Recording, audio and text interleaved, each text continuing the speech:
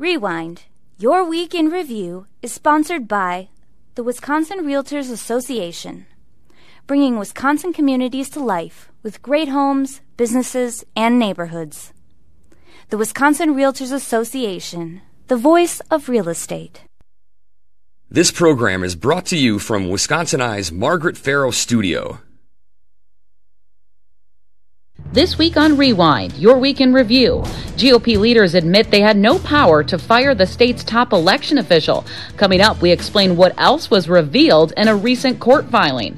Plus, lawmakers reached their first hurdle in approving the multi-million-dollar proposal to keep the Brewers in Milwaukee until 2050. And almost all state employees were approved pay raises. We tell you why that doesn't include the universities of Wisconsin workers. All this and more on Rewind, Your Week in Review for October 20th.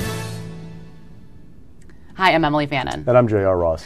Jay, we're first going to start with the legal battle over the state's top election official as it took a turn earlier this week. And what I'm talking about is that GOP leaders named in the lawsuit admitted that they had no authority or legal grounds to fire Wolfe, who is the administrator of the state's elections official. Now, this is very in contrast of what GOP leaders have been saying for weeks, specifically Senate Majority Leader Devin LeMahieu and Assembly Speaker Robin Vos, who all along basically bragged that, yes, we have the authority to do this. And, primarily this is an issue in the Senate because they were the ones who voted to fire Wolfe last month.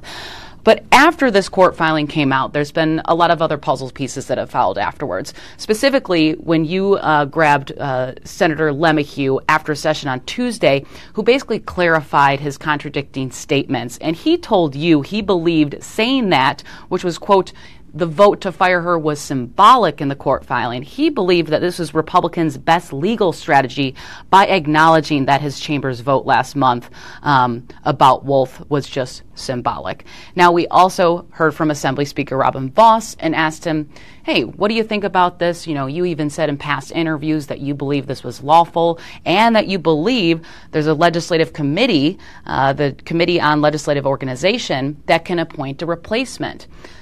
He now is saying, well, that's the Senate's issue. Those weren't my attorneys. I want to withdraw my name from this lawsuit. Also, Senate President Chris Kapenga is requesting that. So that's kind of the whole timeline on this. Let's first take a listen to Vos explaining his reasoning and basically him suggesting that this committee can still actively replace Wolfe, even though in the court filing said that he had no authority to do that. So let's take a listen. The law is very clear in saying that you have to have 4 votes to appoint somebody. If a person is not appointed, there's a process in the law that says this is the exact way that JCLO appoints somebody. We have 45 days to wait. We then have a year to allow that person to serve. So it is a totally different position than if somebody is appointed to be on the Board of Regents or to be on the DNR board where there's really no replacement mechanism. We already have that in the law. The Senate took that position. I don't necessarily agree with it. But again, it's their lawsuit with their attorneys. I was just a named party. I've actually asked to be taken off the lawsuit because really I have no say in how the Senate operates. So there's a motion hearing today about this matter of Vos and Kapenga trying to remove themselves from this lawsuit. We'll see what happens there. But this has just been an ongoing saga, and we've talked about this before. There's still just a lot of uncertainty. Regardless of what ends up happening in this lawsuit, we are inching closer and closer to the 2024 election cycle. If you read between the lines what Vos and LeMahieu said, they're kind of like saying, lawyers, man, what do you do with them, right? So there was a motion filed this week by the attorney representing Republicans to dismiss Vos and Kapenga from the suit and to dismiss 4 of the 5 claims that Josh Kahl made. Kahl wants 5 things. One of them is an order saying that the Joint Legislative Organization, JCLO, can't step in and appoint an interim. Under state law, if there's a vacancy in the position, after 45 days, that committee has the power to do it. That committee is controlled by Republicans. There's one thing. It wants an order saying that the vote was symbolic. The 5th thing talks about whether the election commissioner should have appointed somebody at the end of the 4-year term that Wolfe was confirmed for 4 years and change for. What Republicans are saying, is basically the lawyers are, is we want to focus on that one thing. We think if we can push this other stuff aside, that if we focus on did the commission have a duty under state law to appoint somebody after that 4-year term, we're on better legal ground. Now, I'm not a lawyer, often say that. Don't know if it's going to work, but they're conceding this to get to where they want to be, on territory they want to be on. The hearing today, we'll see where that goes. Also, what the judge is going to do, but this is not the last word. We're going to go through the appeals process, but it's also hinting at the Prane decision we talked about before. Fred Prane was a member of the DNR board, Natural Resources Board, held over from a Walker appointment because the Senate had acted to confirm his replacement. That plays into this, so I anticipate a lengthy legal battle. My question is, when will that legal battle be resolved? Because we're now 12 months and 2 weeks and days away from an election. So one thing that the Republicans asked for was they wanted a resolution on their request by November 1st. Judges don't often take well telling me hurry up, so we'll see how successful they are, but they want it done to be able to move. From Democrats, I talked to them, they want to do anything they can to keep Republicans from appointing interim because they're fearful that Republicans will find somebody who was at least sympathetic to the conspiracy theorists and the GOP base and will put somebody in charge who would maybe not be so great for Democrats in terms of how elections are run. Right, and all of this stems from when WEC, the Bipartisan Election Commission, were unable to reach a consensus on a motion to appoint someone else. And that was all because Democrats thought, well, if reappoint Wolfe, then that means the Senate can fire her automatically. So there's just a lot of murkiness and clarity that both sides want on this issue, but that's where it all kind of started because of Wolfe's term. Did expire on July 1st, but she is still continuing in that role until the courts tell her otherwise. So we'll see where that goes with the motion hearing today, and kind of the saga will continue for sure. Now we're going to get to a lot of proposals and actions that the Senate took on, I would say, somewhat of a marathon session day with the Assembly also in, which we'll get to in a little bit. But the Senate did act to reject, I would say, a couple dozen of Governor Evers' appointees, but we're going to highlight some of the big ones here. They fired about half of his appointees on the Natural Resources Board, along with the Democratic Elections Commissioner Joe Sarninski. But shortly after the vote, Evers quickly appointed 4 replacements to that board, which he can, and named Carrie Reeple, who is a former Eau Claire city clerk, to serve on the state's elections commission. This move was expected. I grabbed Governor Tony Evers along with some other reporters in the rotunda before this vote, and at no surprise, he was very frustrated with this because it's not the first time that several of his appointees have been rejected. Let's just take a listen to what he had to say about it.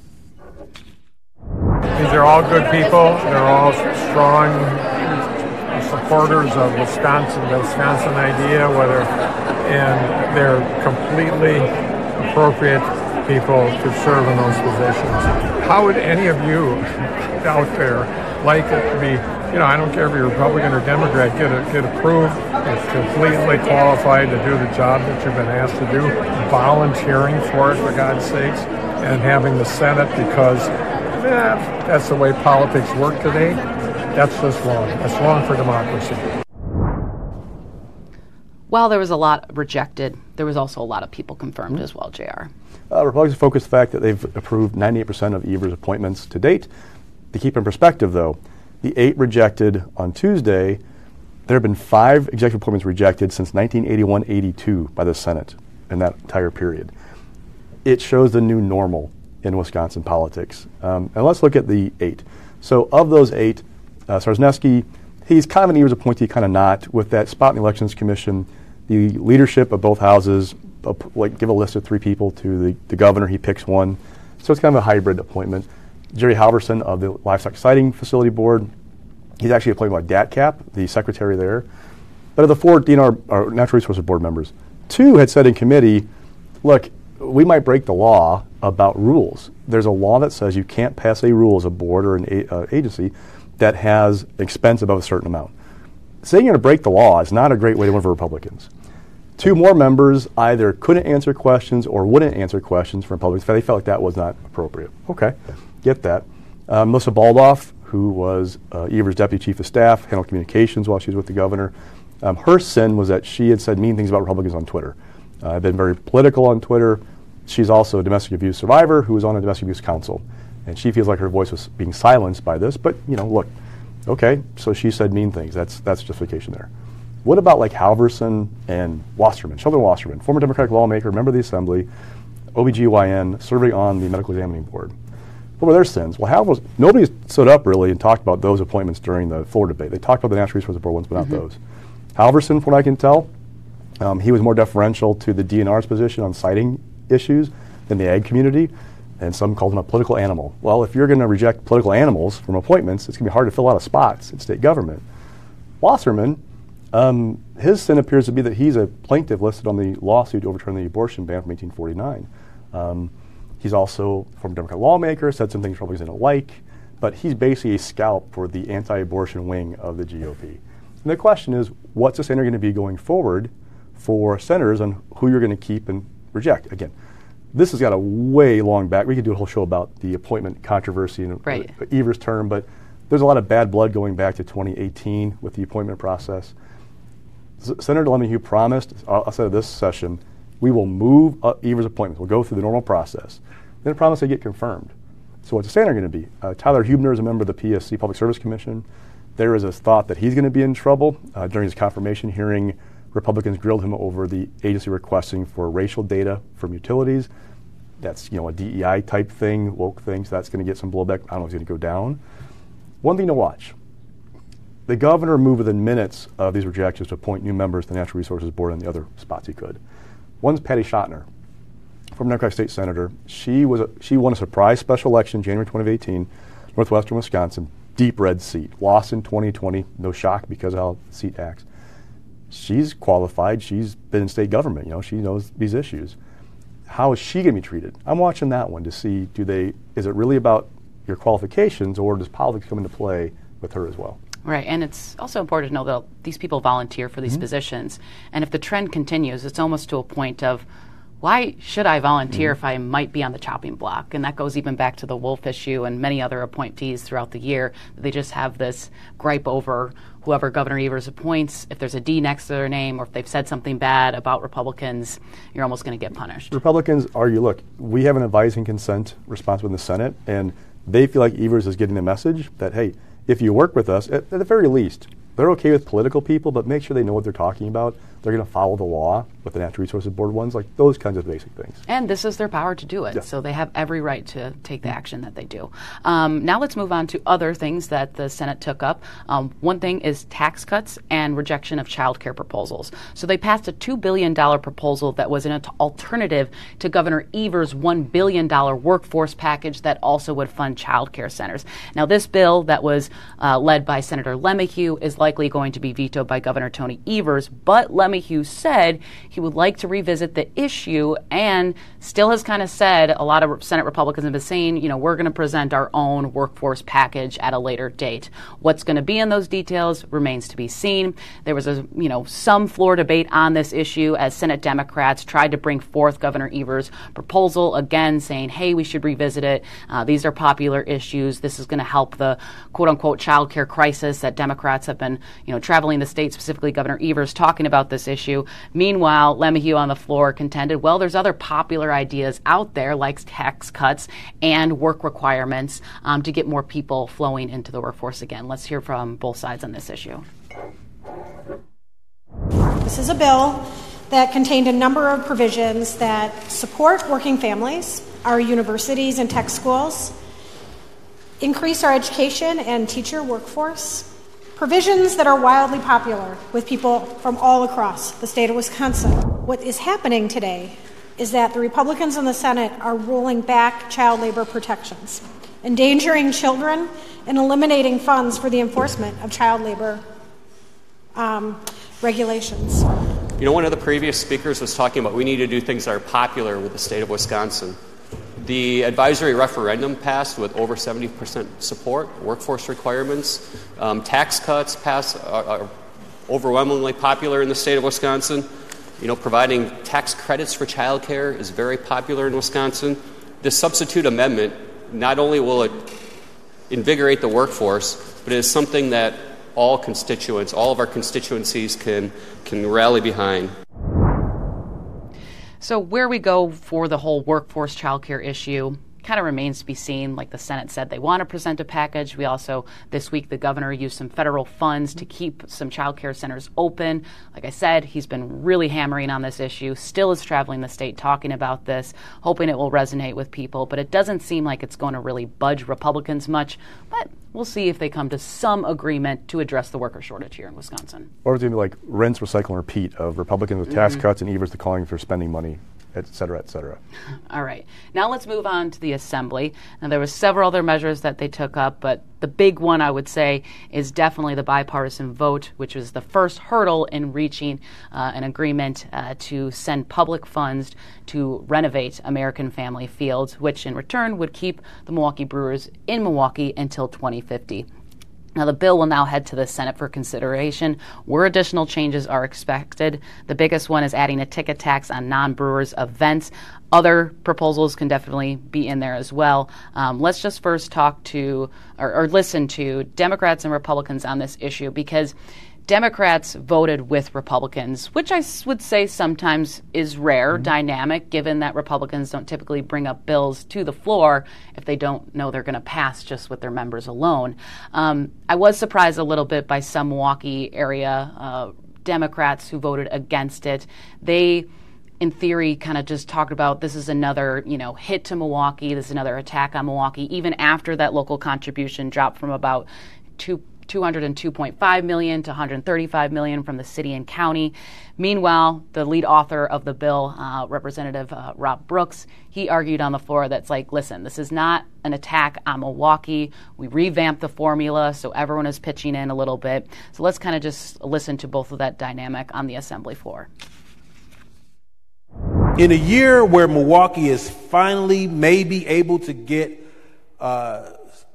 above the surface fiscally with the passage of shared revenue, we're being forced to take on the stadium funding burden alone. We are allowing for the same percentage of Department of Revenue dollars to go back to other local municipalities, the same ones who are not sharing in the cost of this stadium. There's a famous phrase, stick it to Milwaukee, that is being seen today. I hear the words how I'm sticking it to Milwaukee as the author of the bill. I am forcing Milwaukee City and County into something that is so far from the truth that it's beyond laughable, it's insulting. There are two taxing entities outside of the state of Wisconsin that directly benefit, and that is Milwaukee County and the city of Milwaukee. And then I hear my colleagues say, but all these counties should be paying. Well, on behalf of my residents of the 60th District that drive down from Ozaukee and Washington County, we apologize for spending our hard-earned money in Milwaukee. So changes expected in the Senate when the bill goes over there. Like I said, adding a ticket tax on non-Brewers events. Now, there was some Republicans that really wanted to have a ticket tax on Brewers tickets, but Representative Brooks said that wouldn't really be beneficial to Wisconsinites, so it seems like that's off the table for right now. Also, an audit of the stadium board, that's been tossed around. It seems like no one that I've talked to has an issue with that.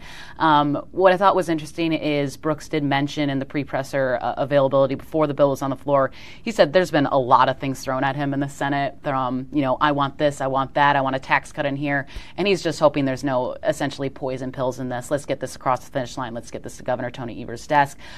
What I'm looking for, too, is Evers likes the bill as is. I don't believe he's been asked specifically about the ticket tax on non-Brewers events, but I'm not getting the sense that's going to be the end-all, be-all for him if that's also added to the proposal. So what I'm watching, you kind of hinted at. In the Assembly, it did not pass with 50 GOP votes. In the Senate, they call it the Rule of 17, and it's not a hard, fast rule, but it's a fairly consistent one, which is Republicans only pass bills if they have 17 GOP votes out of 33 members. They don't want to rely on Democrats to pass a bill. I don't get the impression from my calls there are 17 GOP votes for this bill right now. Even if you add the audit, even if you add the ticket tax on non-Brewer events, I don't know they get there. So the challenge for backers is to figure out who's gettable on both sides of the aisle. Steve Noss, for example, of Whitewater, he wants to attach the income tax cut to the Brewer bill. Yep. That's a non-starter. It's also a sign to backers of, okay, we're not going to get Noss, so let's not put energy there. The challenge is to pin down these senators. Where are you at? What do you have to pass this bill? For Democrats, where are they? I know Chris Larson in Milwaukee is a hard no at this point. I don't know they give anything other than public ownership of the team to get him on board. But Lena Taylor, LaTanya Johnson, both in Milwaukee, where are they? Tim Carpenter in Milwaukee, he wants an audit. Is the audit enough to get him on board? Things like that. Where's leadership go? There's all kinds of massaging that has to be done, and then the question becomes, will Governor Evers twist arms a little bit, in the Democratic caucus to get them on board? Will Devin LeMahieu make this a priority and say, I'm going to really put my thumb down on people? Because talking to outstate Republicans, they're going to look. The message back home isn't about the good things of the bill. It's why are you giving millions of dollars to a billionaire for a public team, which is hundreds of miles away from our district? They don't like it. Okay, so where do you go for that support? A couple things to note, too, what was given up to get this deal in the Assembly. With Milwaukee County and the city, right, they just got these new sales taxes to pay for their pension costs. If you look at the mechanics to make this work, essentially the State Department of Revenue keeps a section of the sales tax to pay for administrative costs. So local governments don't collect the sales tax from retailers, the state does. The state collects it, figures out who gets what, and ships it out, right? There's administrative cost to that. They lowered that fee. So basically, Republicans insist on having a local contribution, which they're getting. But they're getting a local contribution by letting locals keep more of their own money, which is on the state otherwise. So it's an interesting dynamic there. What happens next? Well, we talked before, the local contribution dropping down from where it was 202.5. We kind of knew that was going to happen. If a ticket tax comes on board, and there'll be people who push for like brewer events as well, if that comes on, does that then drop the state contribution? Right. Make it more palatable to Republicans that way. So there's all kinds of things that you got to watch. The other big thing is they have 2 weeks in November on the floor. There's momentum now from this vote in the Assembly. Do they get it done in November? If they don't get it done in November, come back in January, it could be a heavier lift, so they might have to move quickly with this bill. And there's a hearing next week. Dewey Strobel has called it Government Operations for public hearing, so backers wanted to move sooner rather than later. All right. Let's also move on to the latest in the impeachment issue looming, over State Supreme Court Justice Janet Protasiewicz. Now, what we're talking about now is this panel that some say is a panel, is not a panel, I should clarify. But this all relates to Speaker Voss tapping now 3 justices, now that we know all of them, former justices David Prosser, Patian Rogan-Sachs, and John Wilcox. They have all been asked to evaluate impeaching Protasiewicz. Now, we've heard from 2 out of the 3 of what their opinions are, which is Prosser and Wilcox advising Voss against it. We don't know what Rogan-Sachs has said about the issue, but she said she just basically called up Speaker Voss and they talked about it. So there's no order. So we found out from a judge that she will no longer have to publicly testify of what was talked about in those discussions. But this is a big issue for American Oversight, liberal watchdog group, who this is kind of their thing. They want to have all this information out in the public, and we'll kind of see where this issue goes from there. The big thing for me on this whole thing is that the impact of what's had on Robin Voss and his threat to impeach Protasiewicz. We talked before about this. If and when she heard the case, which she's hearing it, if and when they don't have the support to impeach, which we don't think they have right now, what's he have left? Well, last week he said during a news conference, we're going to watch how she rules, and we may proceed depending on that. So let's imagine now going from violating judicial ethics codes as grounds to impeach somebody to how they rule as grounds to impeach somebody. Talking to people this week, they don't think that's much of anything other than saber rattling. Robin Voss trying to kind of pressure Protasiewicz of, if you rule a certain way, we may come after you. I don't know he'll have support to do that, so it's something I'm kind of watching. Then 2, pay attention to Voss's comments. He's really hanging his hat on the U.S. Supreme Court. That may be the ultimate savior for Republicans, that they're going to go to the court eventually. We have filings on Monday in this kind of the laying down the arguments. Reading the Republican brief, they made clear they still feel like Protasiewicz should not hear this case. They are teeing up going to the U.S. Supreme Court to challenge whatever comes out of the state Supreme Court. That's a violation of standards they have her hear the case, of a due process. So this case is not going to be done when the court finishes it. They've set a pretty tight timeline, oral arguments on November 21st. So we are on line to have a decision and time to have maps in place for 2024 unless the U.S. Supreme Court steps in, and that may be Robin Voss's ultimate off-ramp, right? Yes. You've talked about a few of them, but it seems like this is the last one out there. All right, real quickly, you can recap another issue that happened this week is that a Republican-controlled committee blocked pay raises for the universities of Wisconsin employees with their name change. That's why they're no longer the UW system, while also approving almost basically all the other pay raises for state employees. And this is all stemming from an ongoing fight over the school system's diversity, equity, and inclusion spending that has really been an issue for Speaker Voss boss that he's saying, we made the cuts, a $32 million cut in your budget. You're still not making those cuts, and you're basically, I'm not going to give you anything until you do something about it. Rothman was asked about the issue when he made an announcement about some other smaller campuses closing. Let's just take a listen to what he had to say about this.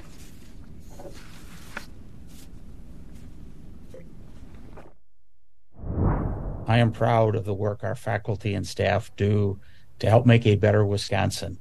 And it is unprecedented to withhold pay for tens of thousands of families throughout the state as was done today. While we are beyond disappointed in the actions, we are not going to give up being advocates for the work that our faculty and staff do, because it is simply not right to leave those families behind.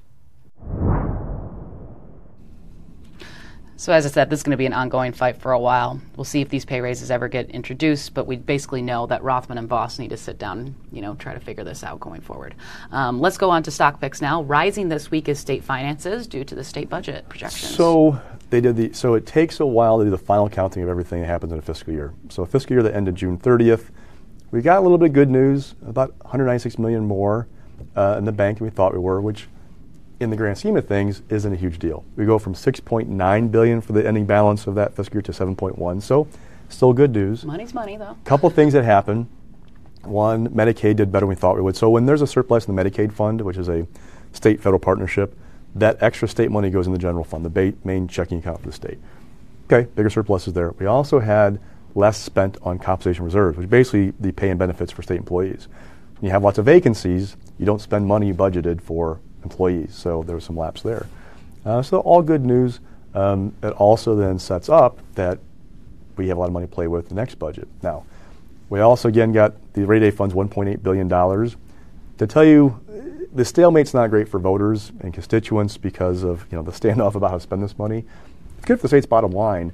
That rainy day fund of $1.8 billion, it generates $7 million interest every month it sits there. So as this money sits, there's more money building up toward next year, or 2 years, the next budget. All right, and mixed this week is Congressman Derek Van Orden due to fundraising numbers. Yeah, so he raised the most of the delegation, more than $800,000, which was good. For a freshman, that's pretty good. I mean, Brian Stahl and Mike Gallagher are good fundraisers, but Van Orden topped all of them. The issue, though, is part of the money came from national help. Kevin McCarthy, the former speaker, now has a PAC. He contributed about $70,000 to what Van Orden raised. The question of going forward is, how does the speakership standoff impact people like Van Orden, right? Do they go, we don't have the money anymore? I mean, McCarthy's still a great fundraiser.